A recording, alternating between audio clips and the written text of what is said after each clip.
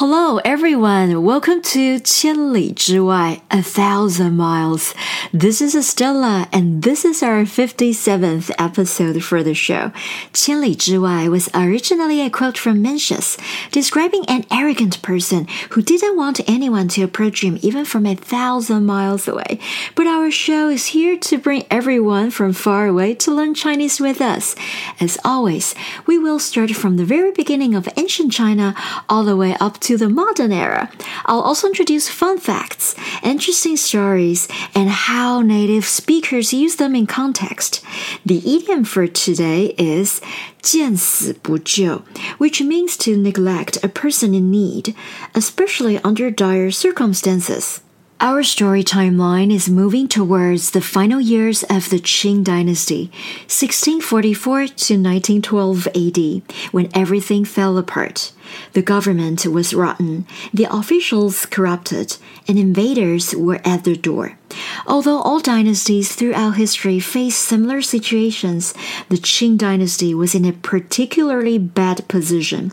It's estimated that nearly 40 million people in the Qing dynasty were addicted to opium, which earned Chinese the nickname sick men of East Asia, and later caused endless suffering and humiliation.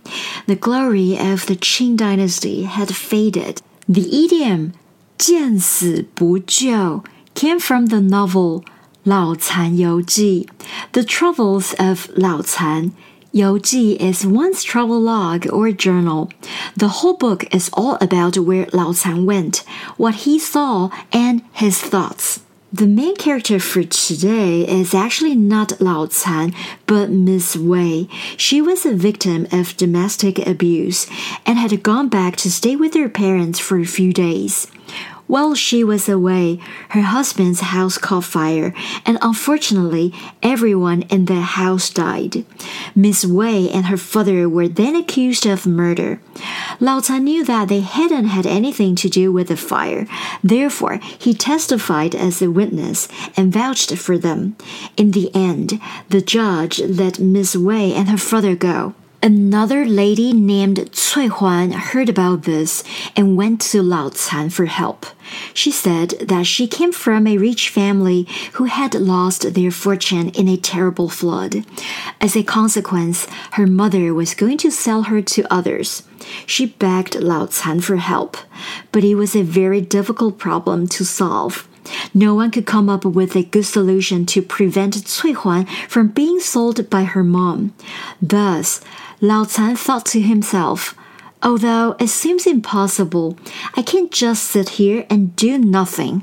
见死不救.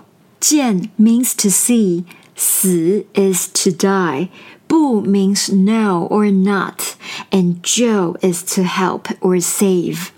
Altogether, the idiom 见死不救 means to acknowledge the plight of a dying person or someone in a bad situation, but not do anything to help them. In daily use, you could say, 你怎么可以对被车撞的流浪猫见死不救呢?